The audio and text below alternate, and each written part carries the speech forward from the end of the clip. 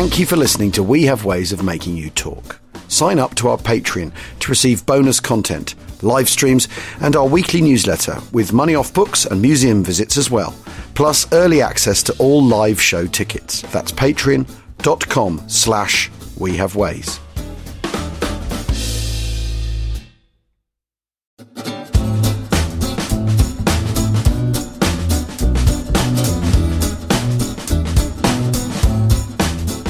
Achtung, Achtung. Welcome to We Have Ways USA with me, Al Murray, James Holland and John McManus. And this week, we started heading in this direction while we were talking about Guadalcanal, because we got quite deeply sidetracked into talking about the Thin Red Line, didn't we? Yeah. And so we've decided that what we're going to do is talk about Saving Private Ryan.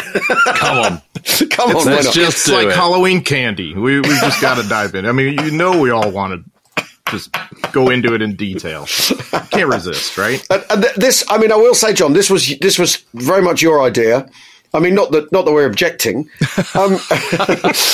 Put any opposition whatsoever. This is very much your impetus. It sits very prominently in people's sort of, you know, it was a thing that stimulated an awful lot of people to be interested in the Second World War in the 90s when it came along. That I find in this country really interesting because, after all of our old war movies like The Great Escape, The Battle of Britain, all those films, and were always on bank holiday Mondays, on public holidays, on the TV when there was nothing else on, and you'd sit and watch them again. But Saving Private Ryan had a sort of different electrifying quality in the 90s. And yes. I went to see it at the cinema, you know, the weekend it opened in Leicester Square, in like a cinema with 1,000 people. And the effect of the start of that film was absolutely electric. I've never known anything like it in the cinema. John, I mean, should we start with where we all saw it, how we all saw it, how we came across it, and then talk about the film? Yeah. So, John, what was your experience of it first? Yeah, so for me, it's a really interesting experience and kind of personal on some levels because the movie comes out July 1998. I had finished up my doctorate just like a little less than 2 years before that. I was still at the University of Tennessee teaching, and one of the things I got to do there was implement a class that focused on American combat soldiers. Like at that time, I covered like World War I through Vietnam. Now I do it World War II through the present. But obviously, World War II was the core of the class. And I mean, I was teaching it that summer. And so my students, I got to go with them to the theater and see it. So this is like, you just don't see that happen all that often. We had a lot of anticipation for the film to come out. I remember with the previews, and I remember telling this to my students, I was like, one thing I'm a little leery about is that the captain has his big, you know, railroad tracks right on his helmet. And I don't know that many combat officers would have done that. But, you know, now I think to myself, that was such a nitpicky thing compared to how powerful the film is on some levels. But it was really interesting just to immediately experience that with my students and see how they saw it and all the rest. So, and it was right when my first book, The Deadly Brotherhood, was coming out, which of course is exactly on topic. So it was sort of like the film I had always hoped would be made on the topic that I was so passionate about. So yeah, I mean, that was my experience, at least at the initial point. Yeah, I went to a screening of it. I went to a preview screening of it. I can't remember why I was in, you know, it was in one of those little rather cool screening rooms in, I think maybe I was doing a review of it for the Telegraph or something like that. But I'd been warned, you know, we'd all been warned about it beforehand. So I think we all knew that there was something kind of quite special and disturbing in that first 20 minutes. And it really was. And obviously, you know, when I was first watching it, I didn't really know what I was looking at particularly. I wasn't looking at it with any kind of nitpicking whatsoever. I just thought it was great. Now, however, well, no, that's the thing. I mean, 25 years on, you know, now we're cynical old guys who nitpick everything. At the time, it blows you away on some level. It was, I'll say this, it was an incredibly powerful movie experience, of course, especially in the beginning. It's a movie that starts with a climax in a way, you know. And I mean, just for the kind of sort of the one person listening who hasn't actually seen it. So the first 20 minutes are just this incredibly concentrated period of Tom Hanks and his assault platoon in a landing craft, getting out of the landing craft, trying to get across the beach.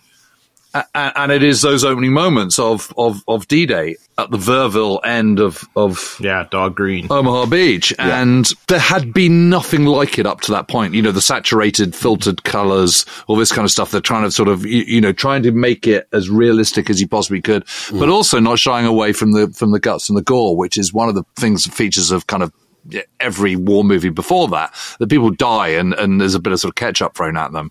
Death is always incredibly clean. Yeah. In movies up until this moment. It's very interesting for its presentation of that, because it's a sort of horror film level of gore presented in a mainstream war movie, which is the thing that really, really makes it different. And if you weren't expecting that in the cinema when you first sat down to watch it, I remember being, really, really shocked by it. And like I say, in a room with 1,000 people going, Jesus Christ, what, and the noise of it as well.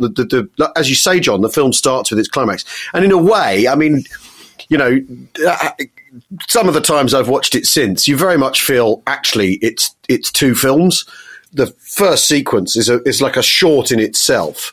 And then you get into then we switch to Hollywood mode rather than this sort of very visceral, very kinetic opening act. It's a peculiar film for that, in the way that almost the start is strangely not relevant to what then happens in a peculiar way. Yeah, right. And you don't know who these guys are. You don't really know any of the characters. If you're looking closely, you can get a sense of it, because you realize, okay, Reiben's a BAR man. The captain is leading. There's a sergeant in there in the mix too, but you don't really know their personalities or what they talk like or whatever else. Yeah. So it's odd in that they're not introducing the characters, they're introducing the action. Yeah. Whereas a lot of World War II films build up to the action, like A Bridge Too Far or something like that, builds up to the moment. The first part I thought was really powerful and kind of shocking on some level. And I had studied Omaha Beach quite a bit, although not as much as I was going to. I was parsing some things, but at the same time, it was so overwhelming. It was powerful, but I have to say it was only the second most powerful experience I've had seeing a war film in the theater, and the most powerful was seeing Platoon, because when I saw that, it was a theater really almost full of Vietnam veterans. And I've never experienced anything like that. It was transcendent. Wow. Saving Private Ryan wasn't quite like that in its immediacy, because the World War II guys were older by 1998 than the Vietnam guys were in 1987, Yeah. That's when I got out of Saving Private Ryan, it reminded me of that a little bit. I thought, this isn't just your ordinary film experience. This was something visceral. Yeah. And I certainly, my students certainly had that reaction, as you can imagine. So that informed my view too, I guess. Yeah, it's interesting. And it's interesting how powerful it's been, and how for so many years, it becomes bloody Omaha. It's become this whole scale slaughter. And this is, on the one level, it's kind of, Hollywood doesn't owe anybody anything. They're putting out the money. It's their film. They can do what they like. And so there's no reason for showing the German side of things. There's no reason for telling a history lesson or anything like that. But one of the effects of these movies and these particularly successful TV series, that they do completely get taken at face value. Obviously, there were moments on Omaha Beach which was just like that, and particularly in the first wave at 6:30 a.m. on the morning, at the Verville draw and the Colville draws, it was a slaughter. But even at 6:30, there's people getting across the beach absolutely fine, no problem at all, because you can look, we've talked about this before, right? You can look at all these after action reports. They say got across, 1 wounded, 1 dead or no dead and 3 wounded or no casualties at all. I mean, and you're thinking, gosh, this isn't the narrative I know from watching Saving Private Ryan. And also the Rangers come ashore. If I remember rightly, it's about 7:5 p.m. a.m., something like that, a little bit later. Yeah. That company, C Company, yeah. Yeah, and the kind of worst is over, I think, at that stage. I may be wrong about that, but I don't think it's, the depiction is an accurate, the level of violence and shooting is accurate more for 6:30 a.m., I would say, than kind of a little bit later on in the morning when the Rangers are actually there. And again, if you talk to John Rahn, I mean, by the time he lands, he doesn't really have much problem at all, does he? He's totally different. Yeah, he's totally different. So it's not across the board slaughter at any time on the beach. It is just these particular pinch points, and where the draws are the widest and the easiest to get up onto the lateral road, and so therefore the most heavily defended, etc., etc. And you don't get a sense at all of how few Germans there are on the headland. You just think the Germans hold all the aces, where in actual fact most of the aces are held by the Americans, and the kind of vast amount of firepower they've got compared to the Germans. And there aren't something like 185 guns over 90 millimeter caliber. I think there's 2 88 millimeter on the whole stretch of only two. Yep, only two. And obviously there's guns inland a bit, but those are the most devastating weapons, the 105s that they have inland. You wouldn't want to be anyone on Omaha. You just wouldn't want to be in Omaha Beach at all on D-Day, of course. But I would say it's kind of sort of marginal whether you'd rather be an American or a German defender. I mean, depends what time of the day, I guess. But I'd rather be an American, I think, because there's more of us and there's more firepower. Right. So it just gives you it gives such a distorted opinion that people assume because of the realism of that opening sequence, it's very true to life, and obviously. There's some issues there. The bits of it are really true to life. And I do remember talking to a ranger called Warren Evans, and he was in 1st Rangers, and then he was he got commissioned in the field, and I think he was Ranger Battalion. He'd seen it when I interviewed him, and he said, "You know that bit where Tom Hanks suddenly he can't hear the noise, and I think we've talked about this before, haven't we, John? He couldn't hear anything, and he just kind of sort of from an audio point of view just kind of zoned out for a bit." He said, "I had that exact same experience." And he wasn't alone. And you know what's interesting, Jim, is that as you know, my wife Nancy's an audiologist. Right. And so she's told me this is an actual thing. It's called acoustic trauma. Yes. And you wrote about that, didn't you? Yeah, I did. Exactly. And it's exactly a thing. And it's the kind of thing that certainly could happen in that particular circumstance. The disorientation and all that, especially coming from the sea too, only adds to it. But acoustic trauma is not all that uncommon. That's fascinating. It's an actual phenomenon. Yeah. So I think there's these parts of it that we'd say, well, you're sort of getting the highlights in a way of the worst part of Omaha Beach, and it's true. And there's some things that are wrong, like the worst lights. The log obstacles are pointing in the wrong direction. I still don't know why they are, but okay, but. In the bigger scheme of things, I don't know that that's the most significant aspect of this. I mean, it's certainly it's the bunkers aren't right either. They haven't got machine guns firing out of observation slips. I mean, and if you talk to Marty Morgan, he's not even convinced there was a single MG-42 along the whole beach. He's trying to document that there was no MG-42s. I don't know if he ever will, but that's a hard thing to really chase down. But if anybody can do it, Marty will. But there's no evidence that anybody used a flamethrower either, that anybody actually discharged a flamethrower weapon. But of course, that's Hollywood. It's too good to pass up to have the flamethrower burn out the bunker, right? I mean, but these are things that we notice, but maybe in the bigger picture aren't that important, next to the sort of artistic value on some levels, but also the historical. Yeah, I suppose if it point. Drives people to being interested in that and then discovering for real for themselves, then that's a good thing. I mean, have you read William Goldman on, the screenwriter William Goldman wrote about Saving Private Ryan, and he wrote some very interesting stuff about it, because when it was being promoted, all the PR was, this is the most realistic war film ever made. It's all true to life, in its depiction, right? It's a story, but the depiction is entirely true to life. Was the pitch, and get this: war is hell, war is horror, and Goldman kind of, who wrote A Bridge Too Far, of course, he sort of says, well, come on, I thought we all knew that. Everyone knows war is hell, war is horror. I mean, what are you taking us for here? But he's really interesting about how he doesn't think the story actually functions properly as a screenwriter, because it's Matt Damon's character, it's Ryan, who's reminiscing about events, and he wasn't in the beach landing, yet somehow he's reminiscing about it. So structurally it doesn't work. So structurally the film simply doesn't work structurally. But obviously Spielberg doesn't care about that, because he needs to do that opening scene. That he needs to do that to sort of make you sit up and think again about what how a war film can be presented. Mm-hmm. And you need the Aaron Copland pastiche trumpet. Yeah. Yes. You know, I mean, I think that's one of the reasons I really like Thin Red Line is because you don't have that.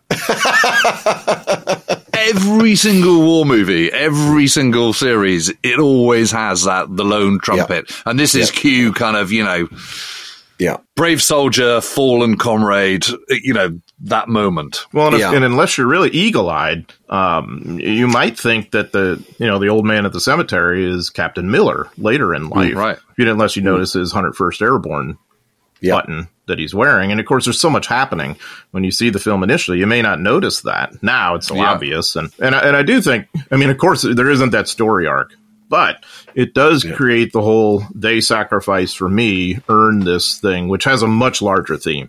This is so I still teach that Americans in Combat course, and I have them nowadays. They review the film. Oh, really? Oh, yeah. So that's what I do. I show them a bunch of different films, including Thin Red Line, and I have them write critical film reviews, analysis, not description. Wow. And so a lot of them really pick up on that theme of, you know, I think this movie is about, in saying earn this, it's about saying to the rest of us, succeeding generations, we need to earn what the World War II generation did for us with its sacrifice in winning the war. You know, that's a lot of times. So I think if Spielberg intended that theme, it certainly shines through, and it's salient. I mean, it's interesting too. And so I think, and of course, then you get into the thing of some students thinking, I think we do earn this, and others say, no, you know, look where we are and look how terrible this is and that is and how depraved we are, or whatever it is. Yeah, right. So it's an interesting conversation, I think. It is interesting that he feels he has to say it, though, in the film, that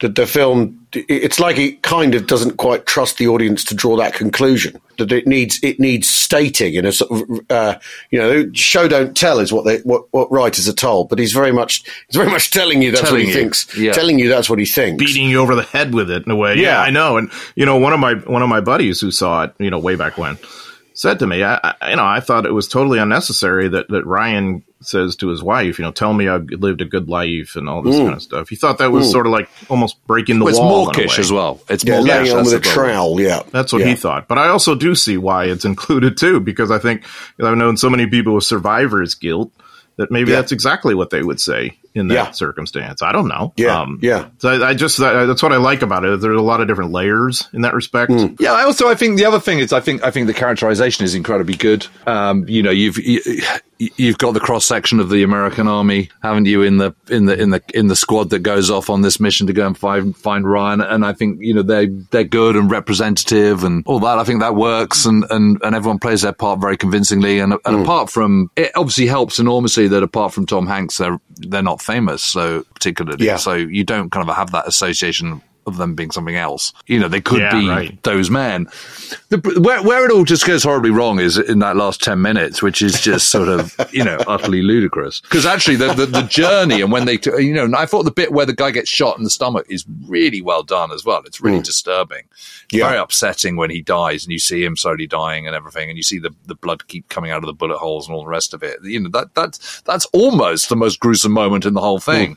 And that's really, you know, excuse the pun, but it's very gut-wrenching, really. But then you just have this ludicrous end. You know, what is it about Hollywood that there's got to be, you know, you've got to have Tiger tanks, and we all know the Tiger tank weren't there, and they weren't in the Carentan Peninsula, and you know, the whole thing is just bonkers. Well, and obviously the fighter planes arrive at the right time, and you know, all of a sudden now we have 29th ID, and then Mustangs off Thunderbolts, and you know, and that kind of thing. I mean, that part is Hollywood, though the battle that leads to it is I think well done and intense. Of course, Tiger tanks weren't there, and for some reason that tank couldn't get its machine gun operating, which would have made a big difference, by the way. I think in that I think so. Battle. There's all these grain of salt things. But maybe some of my favorite films are not necessarily the Omaha Beach ones, but the town fighting, because I mean, you all know Normandy so intimately too. It's beautifully done in terms of the conditions, the rain that's coming down on you, and the architecture and how that impacts a tactical situation. And of course the French in the mix and all of this stuff too. I think those are some of the better done scenes, honestly. Yeah, You know? the entire sequence when they're in whichever town it's meant to be, that with the Is it sort of Valone or somewhere like that? No, it's Neuville-la-Plaine, the first ones. And, of course, there's a big inaccuracy in that the paratroopers from the 101st, they would actually be from the 82nd Airborne. Well, they were misdropped, John. They were dropped in the wrong place. I mean, the D-Day story allows us that, surely. In entire units. That's right. Exactly. Entire intact units. That's absolutely. Right, yeah. I mean, but although I think that whole sequence that whole stretch of the story is very well done. The scene where the Germans are in the room next door and they suddenly realise they're there and they're all going to shoot each other. That sort of the randomness. Yeah, exactly. The randomness and the tension of that kind of street fighting and that kind of encounter. And the thing, the scene in the rain with the sniper in the church and everything. I think it's all entirely credible. All that it is, and it also brings to mind that dilemma of, well, do you deviate from what you're supposed to be doing to help out a kid or a family, or do you follow orders strictly? And what happens if you don't follow orders and all of that? So this is another thing I really like about the movie is I think it has a very good sense of leadership and military roles and ethical dilemmas. And so you remember the aftermath of when Wade is killed, the medic at the machine gun post. And of course we could debate whether they should have messed with that at all or not. That's a whole thing. But, leaving that aside, in the aftermath, of course, when there's tension over this and the sergeant, and you remember Reiben's going to leave. And what's so interesting to me to this day is that when he's got a mutiny on his hands, the captain does. But does he go and kick butt with Reiben? No. You'll notice Tom Hanks sort of imperceptibly glances at Tom Sizemore, who unfortunately just died, who played Sergeant Horvath. Yes. And Horvath patches up on that immediately. It's my job now to go and get that guy and get him back in line. It's not really the captain who should be wailing on a guy that way. And that to me is in 3 seconds of film, you have an officer-NCO relationship communicated to you immediately like that. That's really well done. Yeah, that is clever, isn't it? That is good. I hadn't picked up on that. Yeah, so Horvath becomes the sort of hard guy, to say, hey, and he's the one who pulls the gun on Reiben and all that. It's so Hollywoodish in a way, but still, it's the NCO who's your enforcer, and he plays that role. He's also the guy who's trying to, you remember when before they attacked the gun, he's the guy trying to run interference for a very unpopular order of offering to go himself. You remember, he said, maybe I should go right and all that kind of stuff. And so he's a very loyal and incredibly effective NCO. Then later in the town, after they encounter Ryan, and Ryan isn't going to leave, and they're like, oh my God, what do we do? And so you'll notice, Miller, Captain Miller, and Sergeant Horvath go off together, just the two of them, away from the men to basically decide on what to do next, and they can have this frank conversation. And the other thing that's interesting too, he says, the sergeant says, you don't want to know what I think. And at that moment, Captain Miller says, no, Mike, I do. He calls him by his first name for the first time in the movie. And that is very significant because it's like, okay, we're just talking as two leaders here who have had our roles in running this small unit. I want your input to know exactly what to do because you want my orders. I don't have any right now. You give me some guidance. And that's a good officer, in my opinion, who is doing that, who has the humility rather than just saying, you're going to do whatever I want. Shut up and take it. No, he wants input from his NCO. And then when Sergeant Horvath says, what if we stay here and, we protect, the whole thing. And then the captain is sort of like, oh, brother, because that's sort of what he's been kind of thinking. But now there's that validation. Yeah. It's really insightful. And I personally, I don't know, but I think that's the influence of Dale Dye, the military advisor on the film, who obviously knows everything about all this. I mean, who was, ran up through the ranks himself, through the Marine ranks, was a Vietnam veteran, retired as a captain. You talk about somebody who understands that dynamic. Yeah, and he was then the advisor, wasn't he? On he wasn't. He trained these guys. He was Colonel Sink, wasn't he? Yeah, that's right. Oh, he was in Band of Brothers. Yeah, exactly. Yeah. He's been in and he's got this long running passion project, which is to do Lafayette. He wants to do a movie about Lafayette, and he just cannot get it up and running. We need to take a break right now. We'll see you in a tick.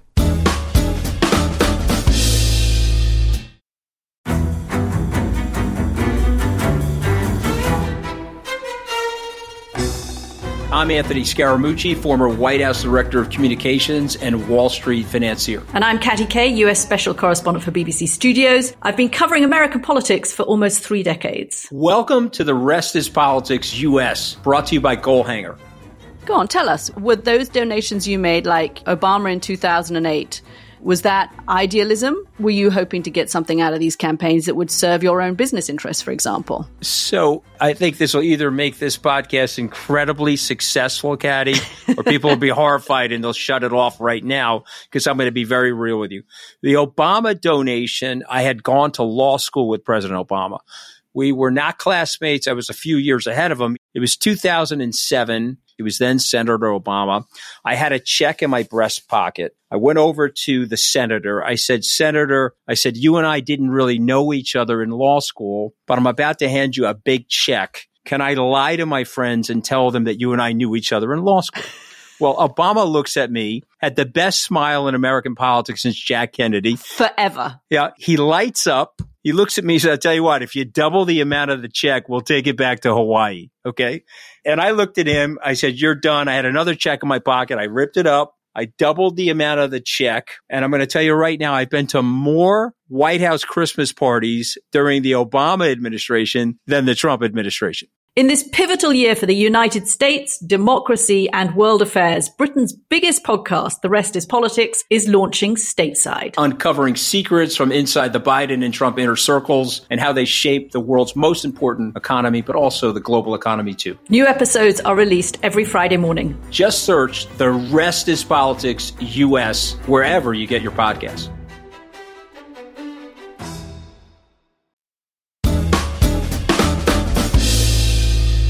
Welcome back to We Have Ways of Making You Talk. That's all fantastically done. The thing of, gripes go up. They go, I complain, you complain to your sergeant, he complains to me, I complain to my superior officer, he complains to his. They don't go the other way. It's not for me to wail on you, is what Miller says. It's really, really, it's really neatly done. And obviously, it's a movie, so they are going to discuss this and tell us about this and show us this. All these things that will probably sit unsaid, really, especially if there's experiences as we've been told in the that they've done Anzio and they've done everywhere else. Which is the Sizemore's thing with the dirt, isn't it? He's got sand, isn't it? He's got pots of sand from everywhere. And ironically, when I went to the Anzac Memorial in Sydney last month, they have the earth from everywhere where Anzac soldiers fought and died, or from campaigns all over the world. And I was really struck by. Hang on a minute, that's Saving Private Ryan. They've it's a similar idea. It's a similar notion. But yes, I mean it is really, really good on that the relationships and how they have to work. And I think that the thing that Miller's losing his nerve, or thinks he's losing his nerve, and has he got anything left in his reservoir of courage? I think that's really, really interestingly depicted and shown and portrayed. And for that, you can forgive the fact that really Tom Hanks is a bit too old to be playing that role, and they're all a bit old, and that doesn't. I think that just doesn't. People do look older though. Then. Yeah, I know, but I think you also, it just doesn't matter. There's things you have to, with movies, you have to go, no, actually, you know what? That doesn't matter. The drama's working, the story's. Like Brad Pitt being a 54-year-old tank commander. Absolutely. And yeah, he's so good right, at it. And it's exactly like that. And the Captain Miller character is fascinating from so many different leadership angles. Yeah. And I think that's something they really get right. So the way he parries the bitching that they have, tell me the sense of this mission, and all of us risking our lives to get this one guy, which is exactly what American soldiers would say.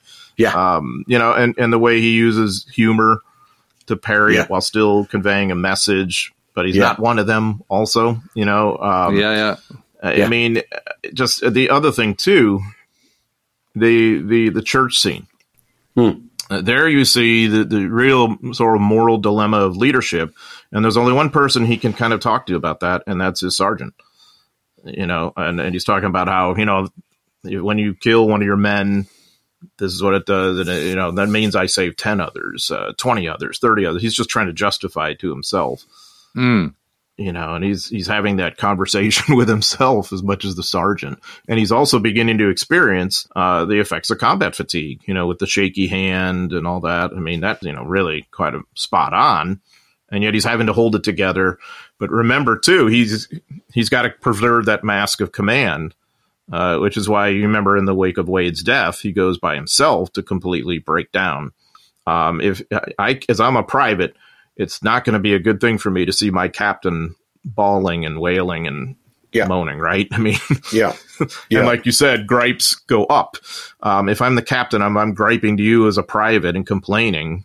That totally destroys morale. It's interesting, really, because lots of war films actually don't bother with a lot of this sort of stuff, do they?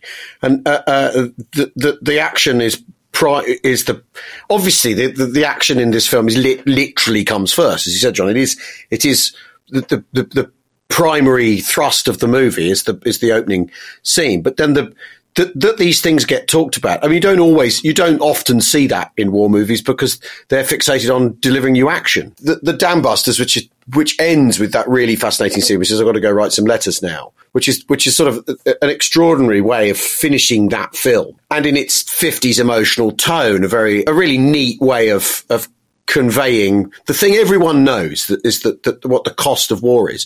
But I think it's quite interesting that a film in the late 90s, that Spielberg's readdressing the Second World War. There hasn't been much Second World War cinema up to that point in that decade, and he's going to do it his way. And I think that's what's so effective about the movie, is that the drama is all. I know with the action's the thing that caught everyone's attention at the time, but as you say, this drama is all really, really well played and really, really deftly written, isn't it? It's interesting. You remember the scene where, you're back at the Pentagon and they're typing up the condolence letters and all that as a prelude to Mrs. Ryan getting the news. Well, a lot of those quotes that you're hearing, in the background, supposedly from the letters they're typing, they're actually from the Paul Mueller papers at the Army Heritage and Education Center in Carlisle. And Paul Mueller was a commander of the 81st Infantry Division. And what's interesting about his papers is there's some letters like that, but there's also letters from people at home writing to the division, writing to the general and the division staff, which you really don't see all that often preserved. And it's absolutely fascinating stuff. So there's a kind of authenticity to it on that level. And then that takes us into this whole world of, okay, well, what's the value of life, of one life? Now, so Jimmy Ryan's life now is worth way more because his brothers were killed somehow. So does that mean that his life is worth more than Richie Reiben? Edward Burns' character, which Reiben certainly pushes back against, right? I just think, again, that sort of takes us into the whole idea of combat soldiers and whose life is worth what. And how this is perceived back home, all of those kinds of things. So the action is the action, of course, but there's also these other layers to it that I've always really liked, maybe even a little more as time goes on. Yes, and as you said earlier, Jim, Hollywood doesn't owe anyone anything. It's responsibility of people to take it from what they want. I mean, what I got annoyed was that, I remember when Fury came out and the director of that was saying, this is the most realistic thing ever, and, and obviously he's going to pump his own movie, I get all that, but he said, we all went to so much effort to kind of try and get it right, and, as we've talked about ad infinitum, the Tiger Tank scene is just absolutely ludicrous. I mean, it's exciting and it's great, but it's just, it's absolutely absurd. It's just, that's not how you get rid of a tiger.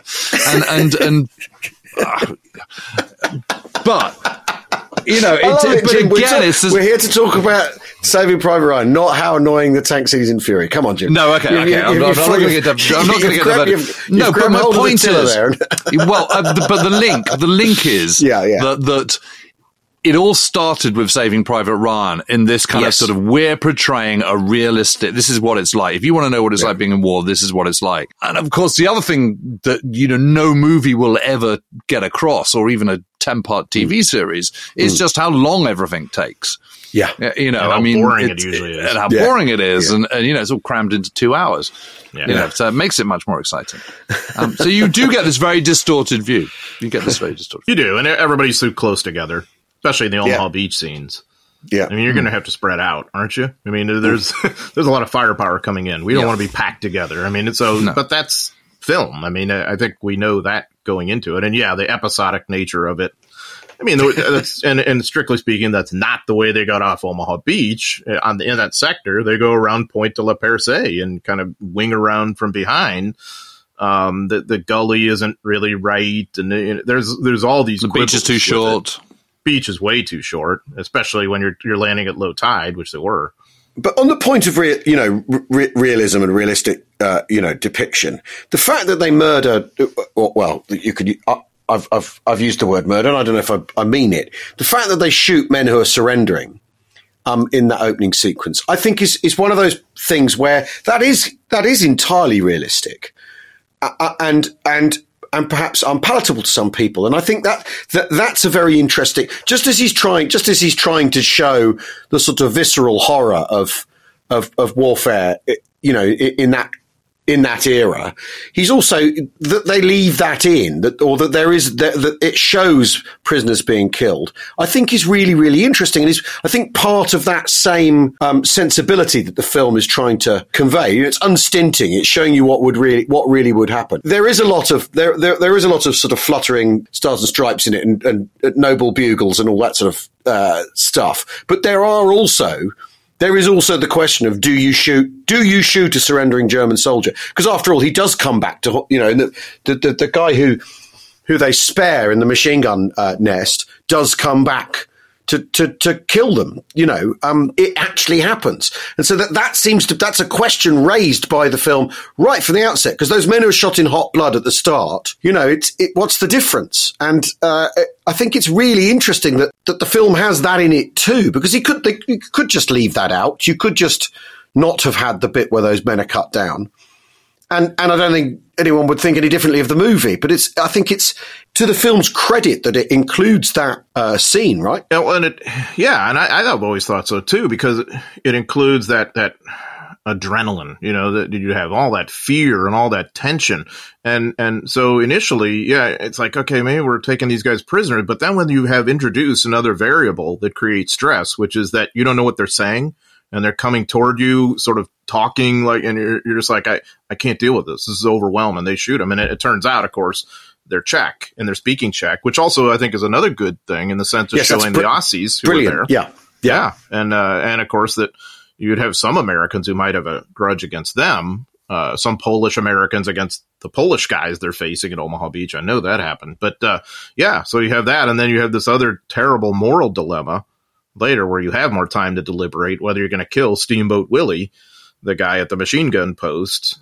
And of course, I think we'd all say in our nice fat comfort here, Captain Miller makes the right call, not to shoot a prisoner in cold blood, I suppose. But it also kind of comes back to bite him too, in a Hollywoodish way. But it also shows the guy was still a threat, like Reiben said, right? If he doesn't get put back into circulation, and that's what causes this whole descent, that then, this is the other interesting element of it, Miller then has to finally kind of humanize himself in order to diffuse this tension. And the other thing, too, that I think is so interesting, once he does, in order to diffuse this whole, confrontation between Reiben and the sergeant, he reveals that he's known about the pool on him all along. And then he tells, okay, I'm a baseball coach and all this. And then he says quite meaningfully, sometimes I wonder whether I've changed so much that my wife won't even know me whenever it is I get back to her. And I think that is spot that's a great line. For so many veterans, isn't it? Yes. Hold on a minute. I've read it just today. He says, I've been neglecting you and everyone else on a grand scale recently and may have to do so for a while longer, though I hope to God it doesn't work out that way. It isn't so much the lack of time to write as it is the lack of will. What have I got to say anyway? I could tell you I was having a hell of a good time shooting and being shot at, but you would read the lie in that. I could try to tell you how I really feel deep down inside, but that wouldn't do either of us any ruddy good. The damnable truth is we're in really different worlds, on totally different planes, and I don't know you anymore. I only know the you that was. I wish I could explain the desperate sense of isolation, of not belonging to my own past, of being adrift in some kind of alien space.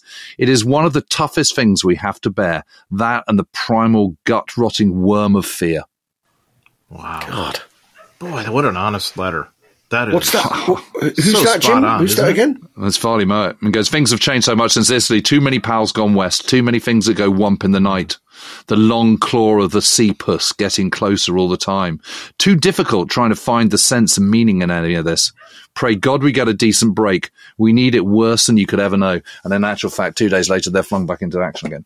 Naturally. Yeah, but it's, yeah, absolutely. I mean, it's just incredible. But so you're right. It's really good. I've got a slightly flippant comment for you, John, which is one thing I don't understand. And there's something really deeply ingrained in American filmmakers that it doesn't matter how gritty and realistic they are.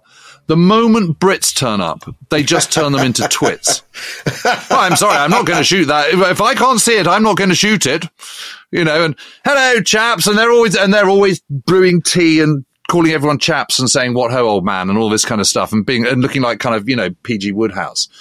You know, what on earth is that all about? What is it? Is it some deep-rooted thing that goes back to Bunker Hill and Lexington and the Thin Red Line? Or, I don't know, it's just really weird. I mean, one day will an American movie maker making a war film put in a cool Brit.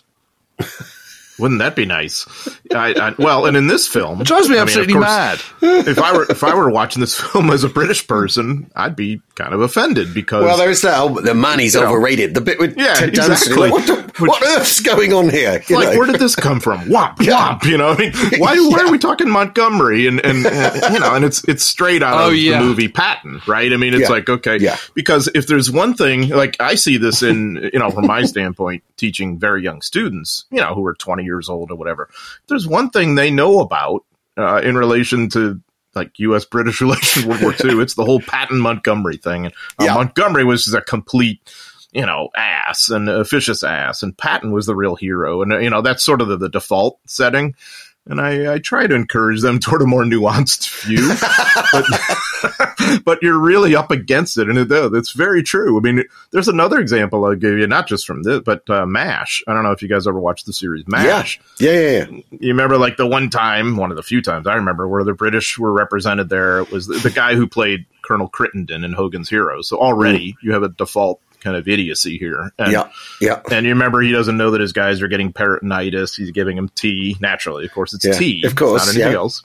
And so Hawkeye conflicts with him and all this. And yet you also have an Anglophile, too, in Charles Winchester, who wonders, have you ever had the whatever at the Dorchester? You know, like he's enthralled.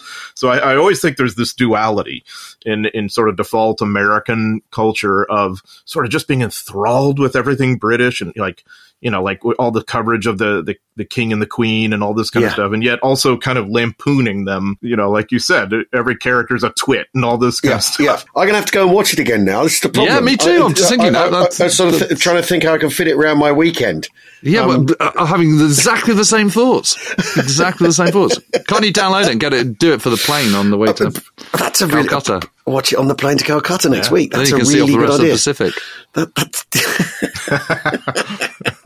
That's a really good also, idea. You know, the other thing, it influences subsequent war films, including, of course, most materially Band of Brothers, right? Yeah, I mean, you know, totally. in terms of the combat scenes, especially. So there's whether you like or not like Saving Private Ryan, there's no question it's important on that level, and it's iconic in the view of many people, with plenty of scabs. I haven't met many people who don't like it. Oh, I have too, and I've met many more people who love it, of course. Yeah, or were disturbed by it. You know, but regardless, it's important. I think maybe is the thing to take away from it. But also, by the same token, entrenched a set of myths and things that that's the you know, again, need to be chipped away at. You know, that And that's where we come into the equation as historians. We're the buzzkill of saying, the log obstacles are pointed in the wrong direction, and that kind of thing. And the average person's like, oh, I don't care. It just affected me, right? We're like, wait, you should know this. No tiger tanks in the Carentan, in the Carentan area and the Cotentin Peninsula. It doesn't exist, right? But that's the fun of it, isn't it? I guess.